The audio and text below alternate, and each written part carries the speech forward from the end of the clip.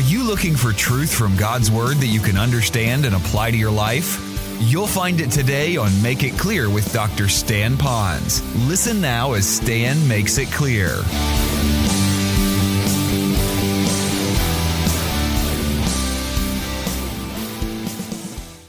And when you know people like that, it's a horrible thing when you kind of wake up and you smell the coffee and it's gone, and you're counting on that.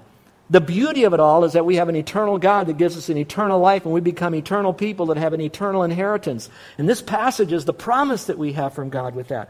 Let's go a little bit further. It says, we'll never fade away, won't devalue. But it doesn't stop there. It says, reserved in heaven for you, which I'm excited about because that means that it's already waiting for me, which, again, it's another promise of eternal life, eternal security to the believer. It's already there waiting for me. It doesn't go away. If I lose my salvation, then it would go away. There'd be no need for it, and this verse then would be ripped out of my Bible, and I have a real holy Bible then. Excuse the pun. But the truth of the matter is that we are there forever. I love this. And that's why we trust in a good shepherd who is God, who does so many wonderful things for us here. But the best of all is that He promises us eternity to be with Him forever and ever, for us to worship and adore Him there. Let's go back to the passage. That's not all. Verse 5. Then it says, who are protected by the power of God. Now, if you'd circle the word who, some people say, well, it's the inheritance that's protected by the power of God. If it's the inheritance, that still doesn't take away the eternal security of the believer. That again means that the Lord is protecting my inheritance that is waiting for me, who is guaranteed to go to heaven. It's there for me. However, I think a better word, as it's translated, is not the word protected or preserved for me. I like what the King James Version says. It uses the word, it is kept. It is kept. It is held on to. So preserved is okay. Protected is okay, but kept has a little bit stronger meaning, and it's kept by, watch this, not by my power, not even by my belief. It is kept by His power, and all of you know the infinite power of God. So it is kept. And now, most importantly, watch this. It's not my inheritance that's kept. It's the who, the personal pronoun. I am kept. So that means when I have a bad hair day and perhaps I wander off the path, that does not mean that I will lose my salvation. I am kept. And notice the last part of it. It says, through faith, not through works, for a salvation ready to be revealed in the last time. Revealed doesn't mean like, oh, I didn't know I had all of this. Kind of like, oh, there it is. No, the revelation means the full revelation of all this is. We have somewhat of a revelation, but we don't have all of it. And it'll finally be released to us completely. We get the whole ball of wax at the last time. We are saved now, but there's so much more waiting for us on the other side. And that's why I encourage you, if you have the time, to come to that seminar. What does God really say about the afterlife? A lot of people could say, I've been there, done that, and I'm back, and I'm telling you about it. And they might have a few verses and experiences that they've read from Scripture and all of that. But I'm going to tell you, your best hope for the accuracy of what the afterlife is or is not is going to be found when you study God's Word. And I apologize that we only give you a 3-hour seminar to do that. But there'll be enough there to whet your appetite. And that's all a part of for those who have the eternal security of the believer through faith in Him when He keeps us saved. Let's go back to the Gospel of John, John chapter 10. John chapter 10. So that's verse 28, but verse 29, we kind of got into that, but I want to talk about that a little bit more as we bring it a little bit further into this passage. So verse 29 says, my Father who has given them to me, so you see kind of a solidarity thing going on, is greater than all, and no one is able to snatch them out of my Father's hand. All right, now if you will, circle the word out of my Father's hand. Verse 28, out of my hand. And once again, you see the deity of Christ in here. He's now given that back to them. So while he's talking about eternal security and who the believers are, and they hear my voice and yada, yada, yada, he's also given that bigger message that I am God. And then he goes a little bit further in verse 30, and he says, I and the Father are one. Which is basically we're one in essence, we're one in nature. There's a unification thing going on here of who we are. That means that you are forever saved because of the greatness of the Lord. Now, when you see all of that, I want you to realize that there are some false securities we can have. And let me go through a couple of them. The first false security, I should say 3 kinds of security. The first one is a false security. If I could speak a moment to some of you that have been so-called, and I'm going to kind of do quotes up here for those that can't see this. You call yourself Christians. You were born in a Christian home. You might have a Christian Bible. You've gone to a Christian church. You know how to talk Christianese. And so you might have it all on the outward, and you might even be able to argue some of these points, and you might even say, yeah, I know, it's only by faith, and yeah, you're eternally secure. And then at the same time, deep in your heart, you think, if I do this, then I'm really not saved. I got to continue in my Christian life, otherwise I will lose this. That's a false sense of security because you really think you're saved because you've lived a pretty good life after you're saved, and you're looking at your life to determine that you must be saved because you're living a good life, and all I have to do is look at some really great cultists out there that live a good life as well, and that doesn't mean that they're saved. So there's this false sense of security, and so let me just caution you again. For just a moment, you've heard a lot of stuff through your life. You might call yourself a Christian, but you've got to go back to the Word. When you open the Word, just remember, it is to those who are His sheep, to those who hear His voice, to those who know. And it's by faith in Him alone. And that opens it all. And then you have the second kind of security. We call that conditional security. Conditional security is a little bit about those who say, well, I trust Christ, but at the same time, if I do particular sin, I might lose my salvation. Now let me speak to the rest of you that are on the side of eternal security. You can't lose it. When you go up to a person and you say to them, you know, all you need to do is believe in Christ, and if you believe in Christ, you have eternal life. That means you can go out and rape, rob, steal, kill, commit suicide, blah, blah, blah, blah, blah, blah, blah, blah, and still be saved. I want you to know something. That is a very dangerous communication to try to make them understand grace. Because yes, we're saved by grace, we're kept saved by grace, but we don't continue in sin so that grace can abound. So our life then needs to be looked at. And so, should I step away from the fold? Should I wander? The Lord says, I love you and I will bring you back. If I was a real sheep and I have wandered by my choices of curiosity or whatever, like we heard the song sung about, and I was flirting with the world and I walked off the path and I kind of fell down, I'm down in this crevice of the world chewing me up and spitting me out because of choices as a sheep I've made. It doesn't mean that my shepherd is not my shepherd any longer. But it does mean that my shepherd will lose no one, John 6:37 and 39. And He's going to take that shepherd's crook. And when He does, I can only believe, as tenderly as He will be with me, there's still going to be some pain, a little bit of bumping around as He gets me out of the world and He points me in the right direction. And all the time that I wasted and how thin I'm going to be because I ate plastic grass or no real food. And now He's got to bring me back, and that's going to take some time. So when you explain the eternal security of the believer, here's what you write down. You must explain it in light of the chastening of the believer. Because there are no disobedient children in His family. Because when we disobey, He loves us so much that He will begin to discipline us. Romans 12:6 and many other verses. So I want you to know you are secure in Christ, but at the same time you cannot go out and live as you please. Let me ask you moms and dads here for a moment, those of you that have children at home. If your child looks up at you and says, I don't believe your value, I don't want your value system, and they run off and they go do their own thing, don't you know that you're going to be after them and try to bring them back because you really love them? And let me add this one other thought. If they came to you as your birth children and they said, you're not my dad, you're not my mother, I don't believe you're my parents, I've been whatever, and they leave. Just because they said you're not their parents, does that then nullify the very fact that you are their parent? So just an intellectual rejection does not make it fact.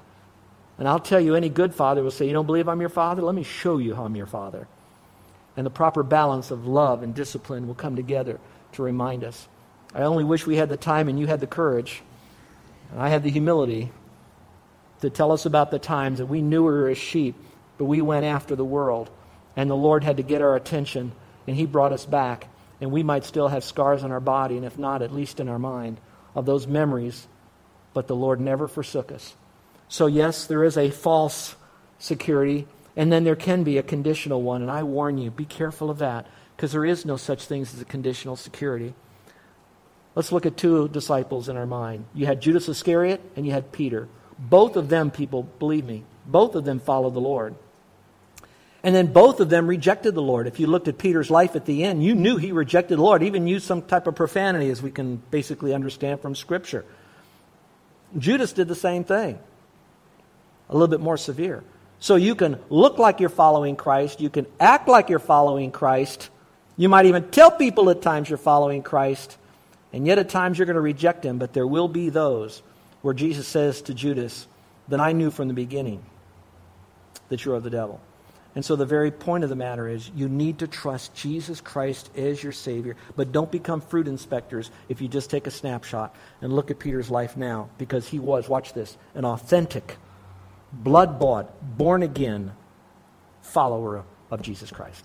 And here's the third one, and that would be an authentic eternal security. And we've talked a lot about that, so I don't need to spend more time on the eternal security. But so you have three securities. You have the false, you have that conflicted one there that some people might have, and I hope that you don't. It's not conditional, but you have a full eternal security.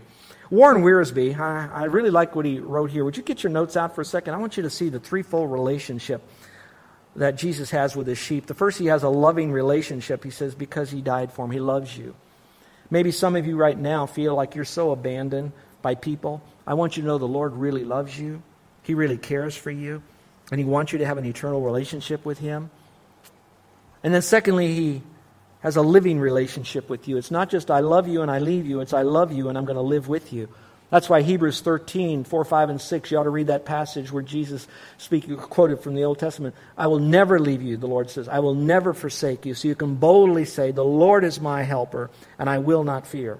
And so he says, I have a living relationship. And then finally, a lasting relationship. No one will snatch them out of his hand. So folks, if you're still doubting, could you have eternal security? Would God still do that? Yes, he will, he will, he will. If the Lord said, I will never leave you, never forsake you, the word never there again is never, never, never, never. So that means that even if you wander, you can never get away from the Lord and ever get outside of your salvation. Let me say it more crassly. If you're a sheep, you can never become a goat. Might become an old goat, but you'll never become a goat. All right, you'll always be a sheep. That's what being born again. Well, how did they respond to this? There's a lot in here, but it's very simple, so we can go through it quickly. So the Jews then picked up stones to stone him. And Jesus answered, I showed you many good works from the Father, for which of them are you stoned me for? Look at all the good things I've done. Why are you picking up stones to throw at me? Now, Jesus knew the answer. But the Jews answered him and made it public. And they said, for good work we don't stone you, but for blasphemy, and because you, being a man, make yourself out to be God.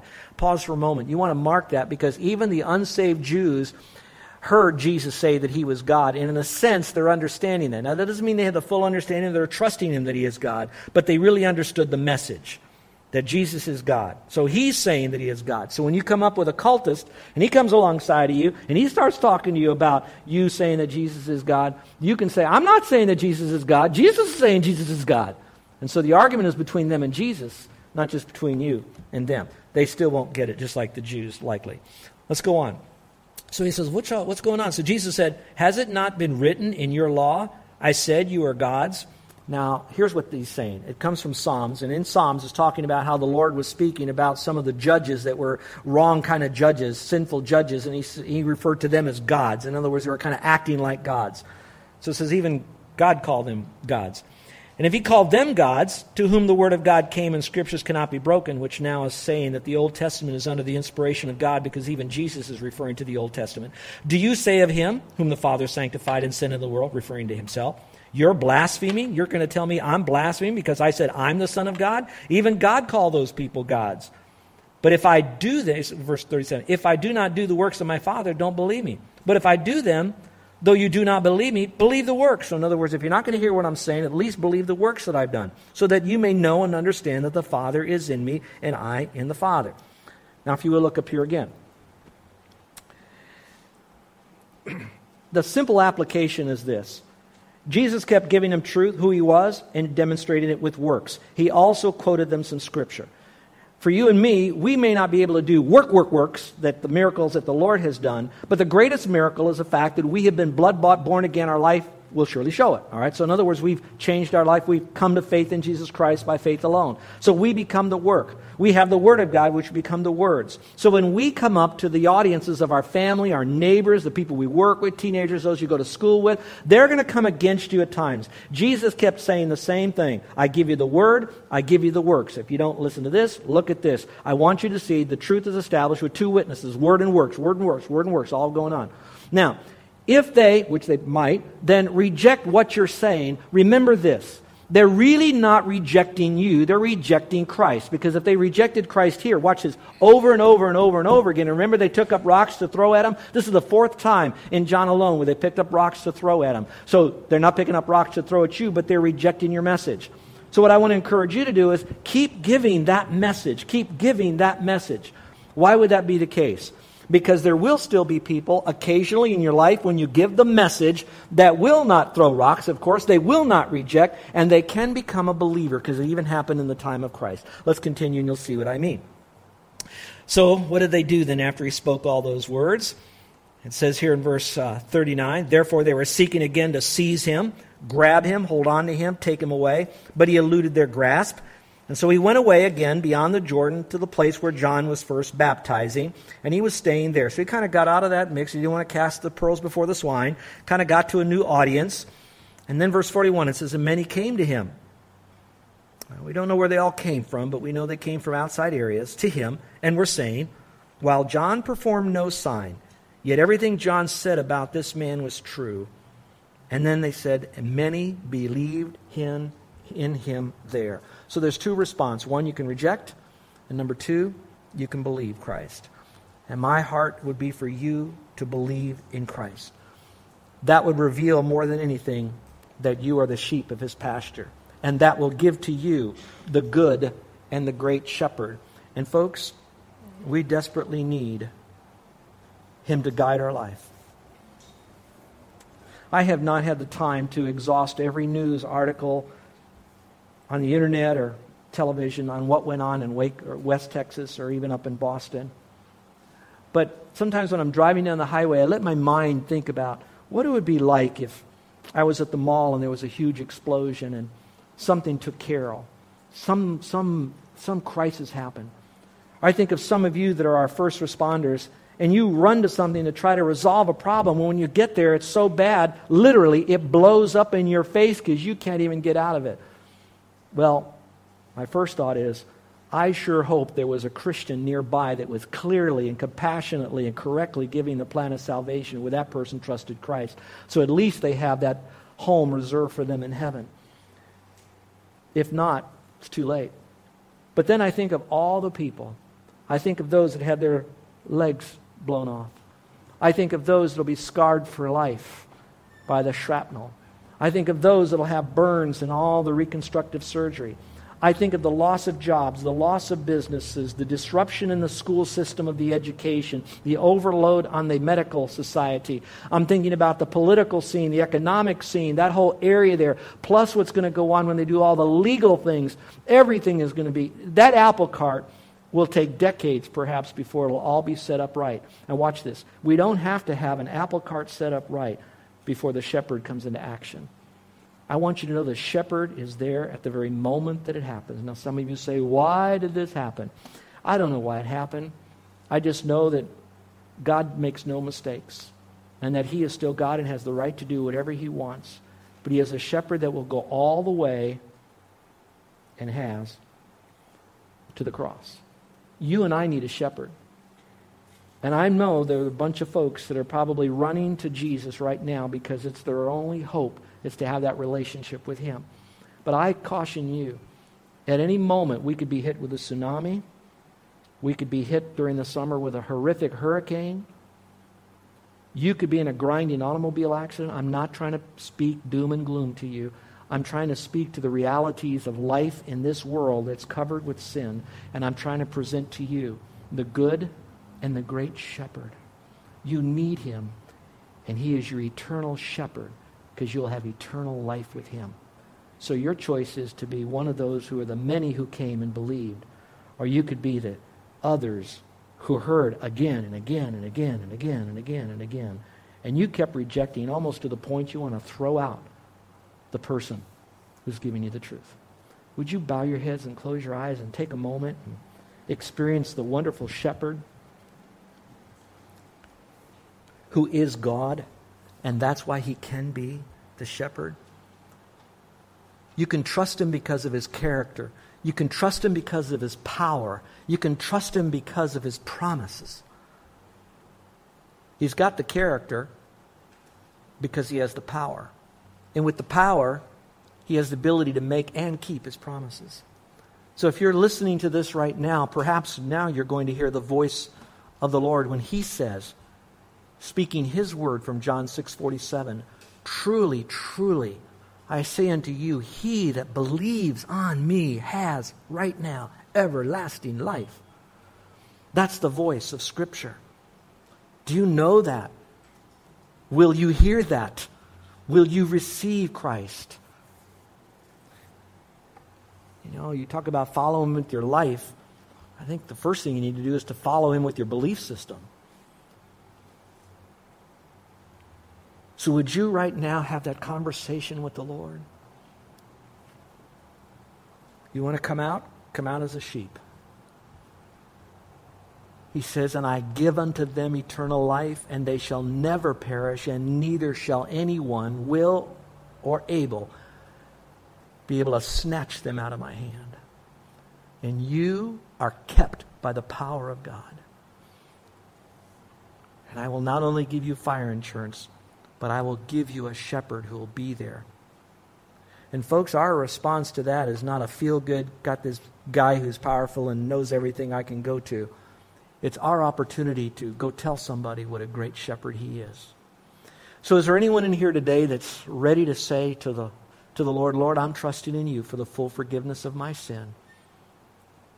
I believe that You're the one that be the shepherd who's also the sheep. The shepherd who gave His life, and the sheep who was slain before the foundation of the world, a truth that was established before Jesus even died. Would you trust Christ? You can't make a mistake. Only God knows your thoughts. I'd like to pray for you. So in a moment, I'm going to ask you to slip up your hand if you've trusted Christ. Now, me praying for you doesn't get you into heaven, doesn't secure your salvation. Standing up, filling out a card, raising your hand, all that is earthly stuff. But for you to be born again, that's something you do in your heart and your mind before the Lord. And once you've done that, you're kind of outwardly letting me know by an uplifted hand and maybe even filling out that little guest card and letting me know so we can send you some material. But right now, being saved is not any of that. It's you calling upon the name of the Lord. It's you responding to His voice. It's you letting Him know that you know Him and that you know that He knows you. So you tell Him that right now. So is there anyone in the quietness of this moment that would like to let me know that today is the day you're trusting Christ? I won't have you come forward, won't mention your name in my prayer, won't embarrass you in any way. I just want to know if you've trusted Christ, and now I can pray for you as an after-fact opportunity. So would you slip up your hand quietly? No one's looking around. No one can see you do it. Would you like me to pray for you? Just put up your hand, put it down. Anyone at all? Thank you. God bless you. All right, for you Christians that are out there, how many of you are going through some time right now where you are really experiencing perhaps now the voice of the Lord? It might not be taking you back away from the world where you've drifted. It might be. I don't know. I don't know you in your life, and I'm not ever going to judge. Or maybe some of you are saying, I need to get back to sound Bible teaching, and I need to be a part of a church which teaches the Word. I need to get involved in a small group. I need to get a good Bible and start studying it, reading it, obeying it, following the voice of the shepherd through Scripture. I need to follow, and if I'm a woman, an older woman who's knowledgeable, and if I'm a guy, an older guy that's knowledgeable.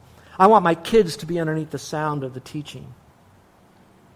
I want to be able to hear His voice, know His voice, and then follow Him from the inside out. And so, Pastor, pray for me that I would be a faithful follower of the gentle shepherd. Pray for me. Would you put up your hand? Is there anyone here at all? Any of you? Amen. Our gracious Heavenly Father, we thank You how that You carefully and wonderfully revealed Yourself in Scripture, and that, Father, that once You've unleashed on us this truth of the shepherd, that You never leave us, that truth continues to build and build and build. But now, Father, we pray that we are sheep that are not only going to follow You, but will be spiritually reproducing by sharing that message with others. I pray for those that are wanting to return back to the Word of God, that, Father, You'll be there to help them and love them and reveal Yourself even more to them and celebrate the truth of experiencing You from Your Word and knowledge, to see that You are God and You are our God and our Lord. And then for those that might have wandered a little bit toward the world and away from You, that, Father, You'll call them back and help them, Father, to see that they're in a direction that could be harmful to them physically and spiritually. And we thank you, Father, that it's not harmful eternally in the sense of salvation. But it very well could be for rewards later on. And so, Lord, I just thank you again today. Gentle Shepherd, come and lead us. In Jesus' name, amen. You're listening to Make It Clear with the teaching of Dr. Stan Ponz, founder of Make It Clear Ministries. Make It Clear is dedicated to taking the Word of God with clarity into every person's world. It is the support of listeners like you who make the ministry of Make It Clear possible. You can provide your tax-deductible gift to Make It Clear online by going to makeitclear.org, or you can mail your gift to Make It Clear, P.O. Box 607901, Orlando, Florida 32860. Thank you for helping us make it clear. If you would like to have Dr. Ponz speak at your church or event, please send us an email at tellmemore@makeitclear.org. Thank you, and remember to make it clear.